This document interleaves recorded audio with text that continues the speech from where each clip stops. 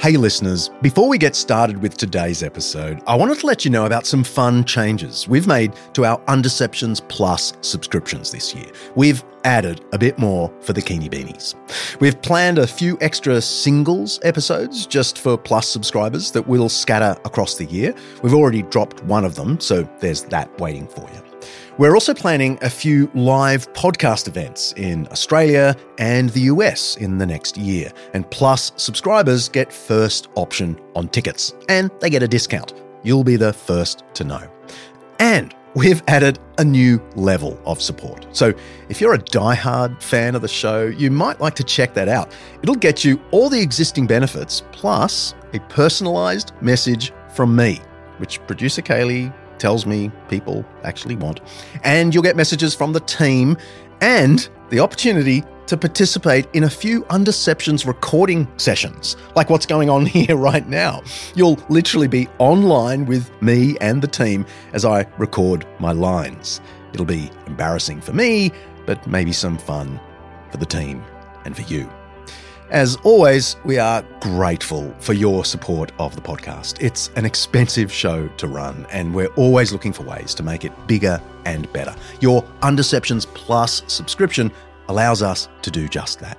So head to undeceptions.com/plus to become a subscriber today. Okay, on with the show. Just a quick warning that this single contains content that may be difficult and even distressing to listen to. Stay safe.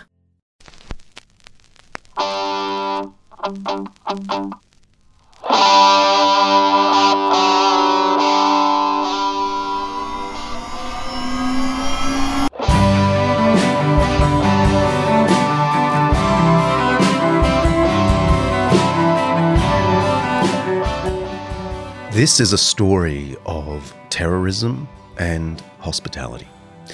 Hans Kühnen is retired now, so he doesn't get to lots of conferences. But on the morning of September 11, 2001, he picked up his name tag at the Marriott Hotel in the World Trade Center complex there in New York City and headed for breakfast. As an economist, it was just another day in the Big Apple, another conference, until it wasn't.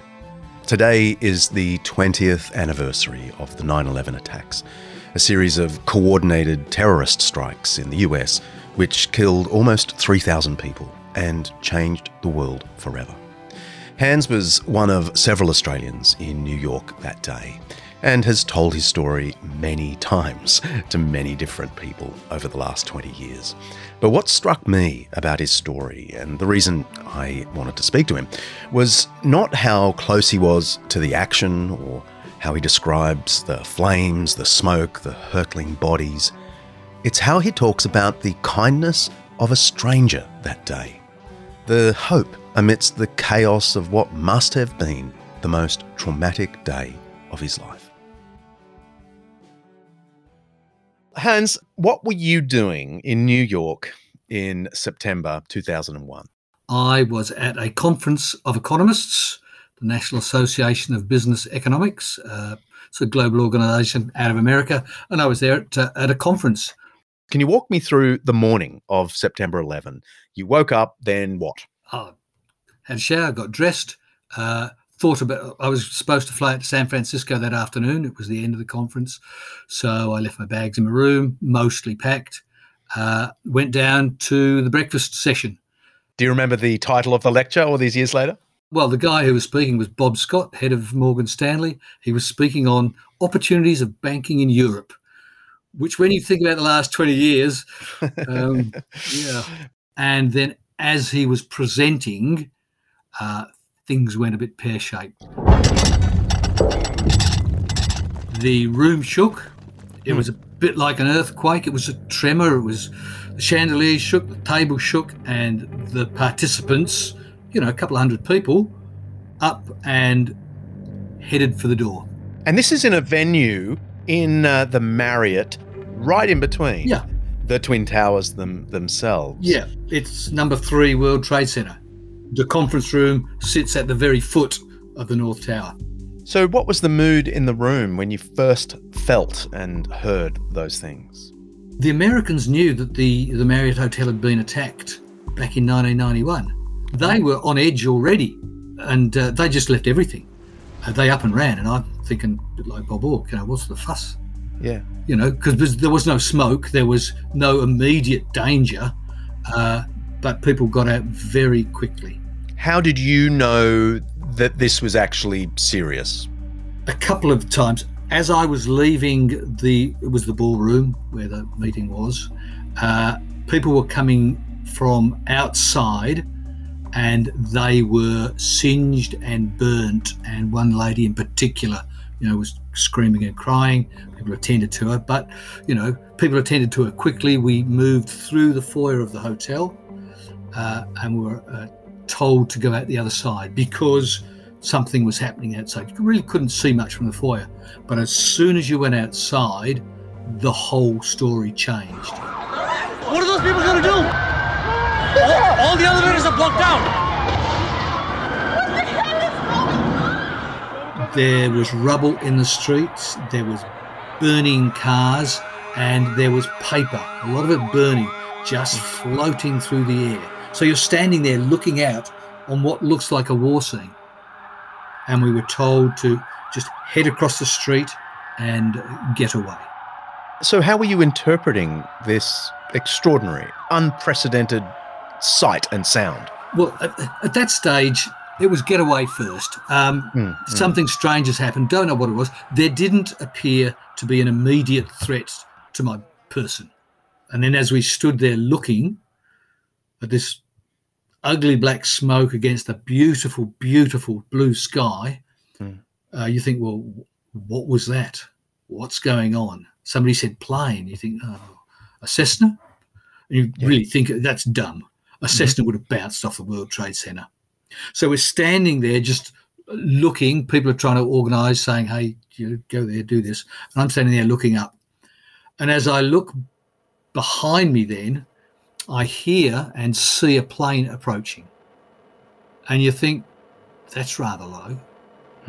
What's it doing? What's a plane doing there that low across New York City? And it just kept coming and coming and coming straight at us. The noise, it was accelerating as it approached the towers. And the noise of an accelerating aeroplane. If you've been at an airport and listened to jets taking off, it is, it screams. And this plane came towards us over my shoulder.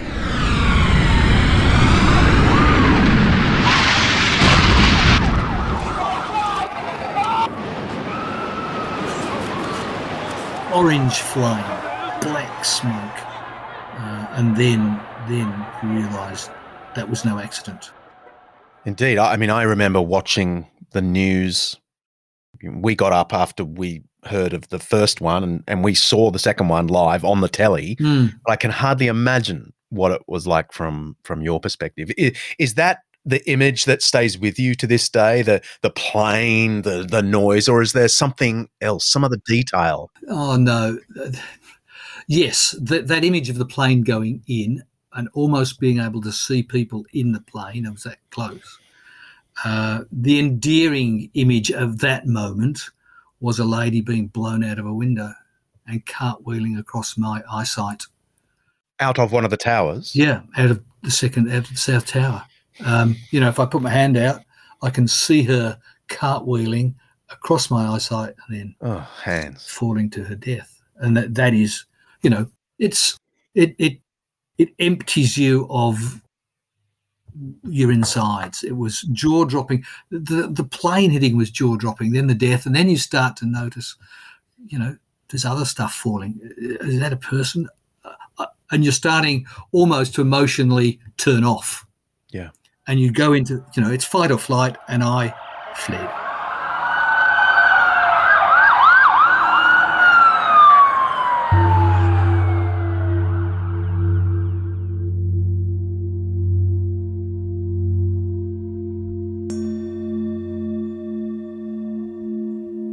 Where did you flee?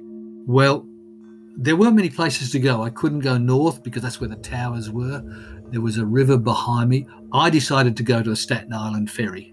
Mm-hmm. My plan was to get on the ferry, knock on the door of a church and say, hey, I'm a fellow Christian. Can you help me? I'm stuck. Because your gear is gone, right? Everything is in the hotel. Yeah. Everything is in the hotel. Passport, money, clothes, camera. Oh, I did have my wallet, which did help. a phone. No. Those days, phones weren't quite as common, and I didn't bother taking it. Uh-huh. So no, that was plan A. So I got to the ferry terminal. The towers hadn't collapsed by then. I'm sitting in the terminal, and you could cut the air with a knife. It was so tense. Yeah. There was talk of nuclear attacks and revenge, and you didn't want to be of a certain colour, or it was just head down, stay quiet. But I felt I was safe until I'm sitting there, nervous and emotional, and trying to think, what will I do, when the entire ferry terminal again shook like an earthquake, and with it came what sounded like explosions. I thought we were being shelled by a battleship from the harbour. I'm sort of freezing on the inside. What it was the South Tower collapsing. Floor upon floor upon floor, and each one sounded like, an explosion. The cliche is a train going through your lounge room. I know what that means now. I know what that means. It was terrifying, loud, and emotionally draining.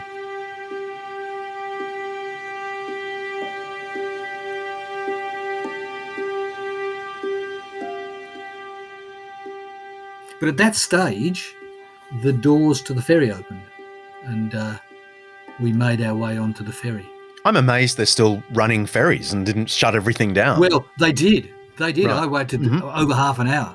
Right. They were worried. They were checking the ferry for bombs and anything else. But Staten Island is the home of a lot of police officers and firefighters, and they needed that ferry to go across to pick up the rescue workers. So you're on this ferry, you're alone. No doubt you still got your conference badge stuck on your shirt or whatever. You get into conversation with someone. I'd moved up the front. A lady came up to where I was. All the seats were taken. I offered her my seat. Mm-hmm. Excuse me, would you like to sit down? Mm-hmm. She politely said, no, I'll stay with my friend Paulette. And that was the end of it. But you've got to appreciate the place is now filling with, I'll say smoke. It was dust. It was ash. You can't see a lot, and it's difficult to breathe. And people are panicking a touch, and they're putting on life jackets.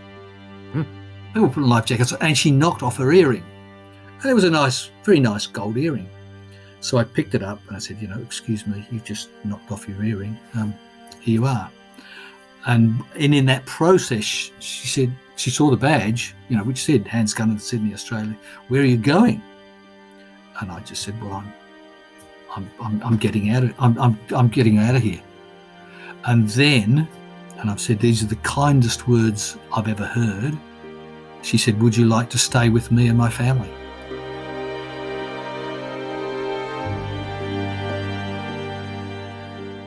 This is a day no one could forget. Certainly not Leslie De Freitas. We were able to talk to her as well and learn her side of this amazing story. I have been on the Staten Island ferry boat at that point for almost 40 years of my life. My grandma took me back and forth as a kid, and I commuted that way for many years. I have never, however, been handed a life jacket to put on. Yeah. So someone was handing me a life jacket, and I was fumbling to put it on, and that's when my earring fell off, and Hans had my earring in his hand, and he said, excuse me, miss, is this your earring? And I said, yes, it is. And when I noticed that he had on a nameplate that said Hans Cunnin, Sydney, Australia, I said to him, are you here from Australia? He said, yes. I said, are you here alone? He said, yes. I said, please come and stay with my family. As simple as that. As simple as that. I had a thought in my mind that if something this horrific had happened to me when I was in a foreign country all alone, I would hope and pray that God would put someone in my path that would be kind and helpful. I struggle to think that I would have been able to do that in that moment, because, of course, you, like everyone else around there, were terrified about what was going on. So how did you push through to this sort of, peaceful, generous offer? I remember later on my husband saying to me, "You could have brought home a mass murderer." Instead of an economist. And me saying, well, that would never occur to me because I believe in the goodness of people.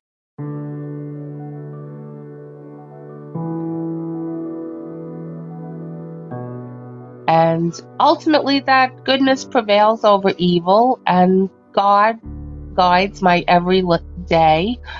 So it's really quite simple for me. And to this day, I try and help people when I can. People are so kind and loving to me.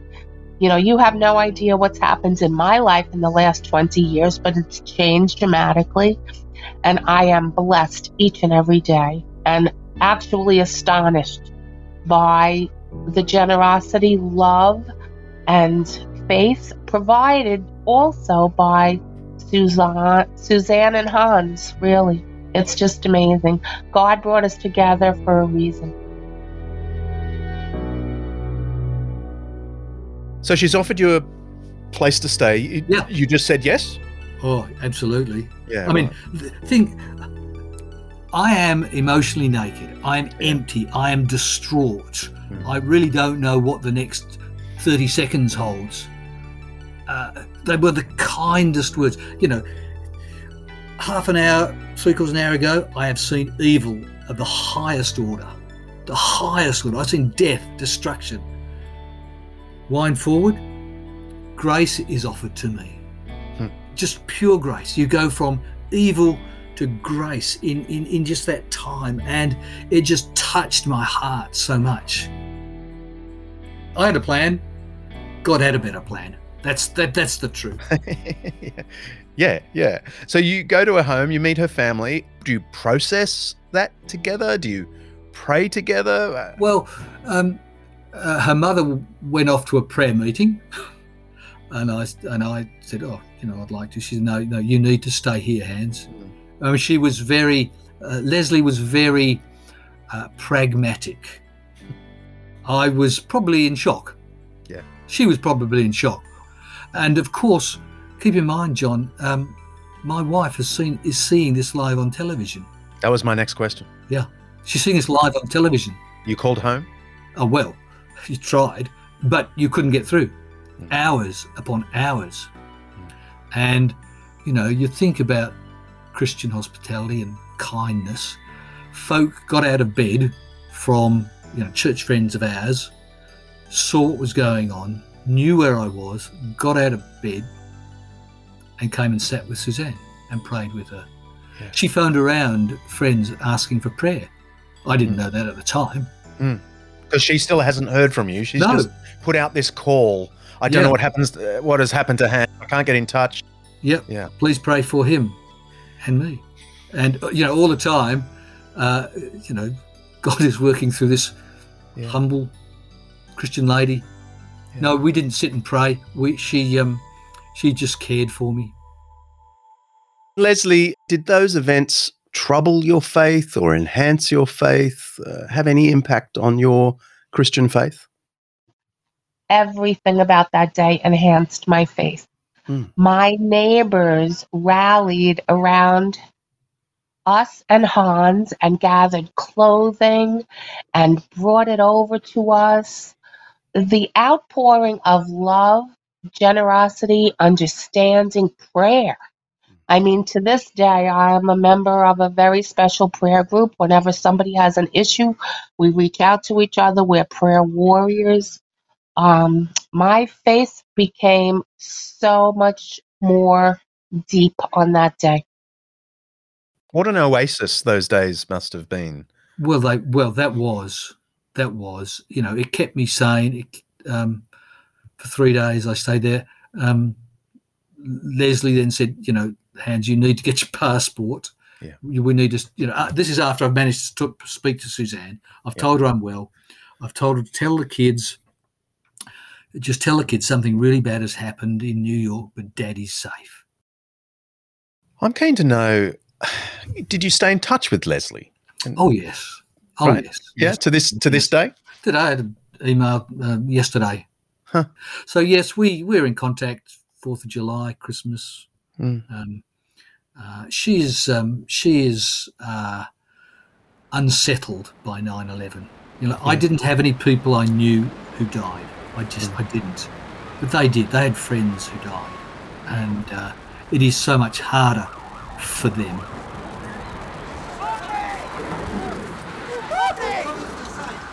If you don't mind my asking, what for you is the enduring memory of those days? I mean, obviously the September 11, but I mean in those few days afterwards where Hans was in your home and your family was looking after him. My enduring memories to this day are a little bit of fear. Whenever I leave my home, I carry a bag with me. It's filled with anything I might need in case I don't get home that day. I actually call it my anti-terrorism bag, and all of my friends know that it's with me whenever I leave my home. It contains my contact lenses, any medication, my toothbrush, my toothpaste, and anything I might need. Because that day I learned that you might leave your home in the morning and never be able to return that evening. And I also carry cash with me in case I have to bribe a terrorist. Wow.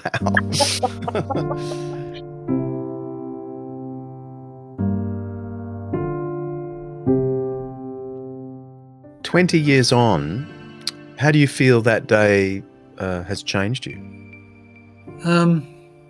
I'd like to think it had made me a touch more mellow. It makes me appreciate the notion of caring for strangers. That notion of the kindness, the hospitality. Leslie and I have spoken about it, and I've lauded her for her kindness, and she was so generous. And she just says, "Look, I'm sure if it had happened in Sydney and I was on the Manly Ferry, you would have done the same for me." And I hope I would have done.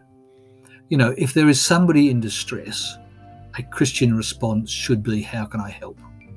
Regardless of anything. She didn't know who I was, what I thought, my background, my religion. She didn't know any of that. But she helped. So you're a Christian experiencing this horrific, iconic event. You're helped by a Christian. But may I ask, has it troubled your Christian faith as you think about this catastrophe? No, it's challenged it. It's the old idea of suffering. It's a chestnut that we struggle with. Why does God allow suffering? Well, he suffered too.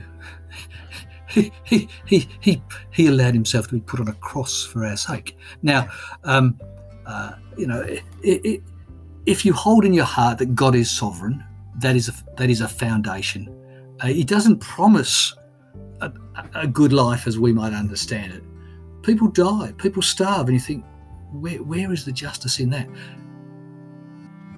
From my perspective, God is love. He is sovereign.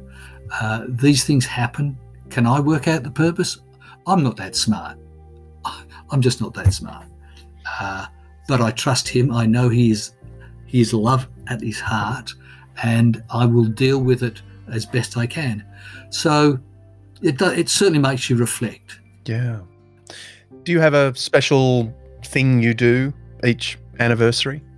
It is good for my soul to share the story, and if I can tell people about Leslie's kindness, Leslie's grace, and the foundation for that genuine, from the heart response of hospitality, I'll take it.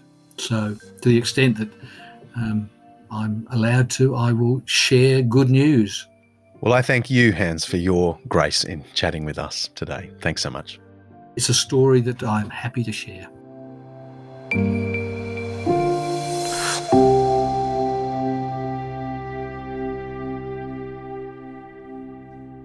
It's hard to find words that offer any kind of solace and comfort in the face of such loss. And the loss is still there 20 years later. So, like so many people today in the United States and elsewhere, I want to pray.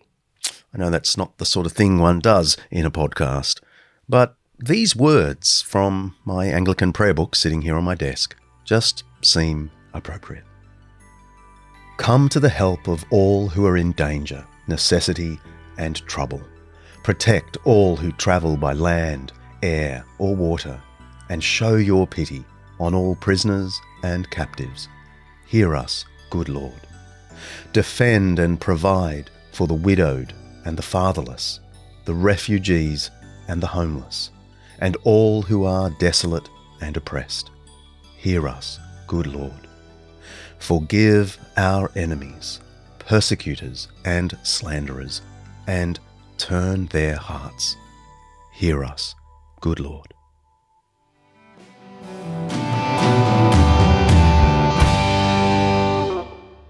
You've been listening to the Eternity Podcast Network, eternitypodcasts.com.au.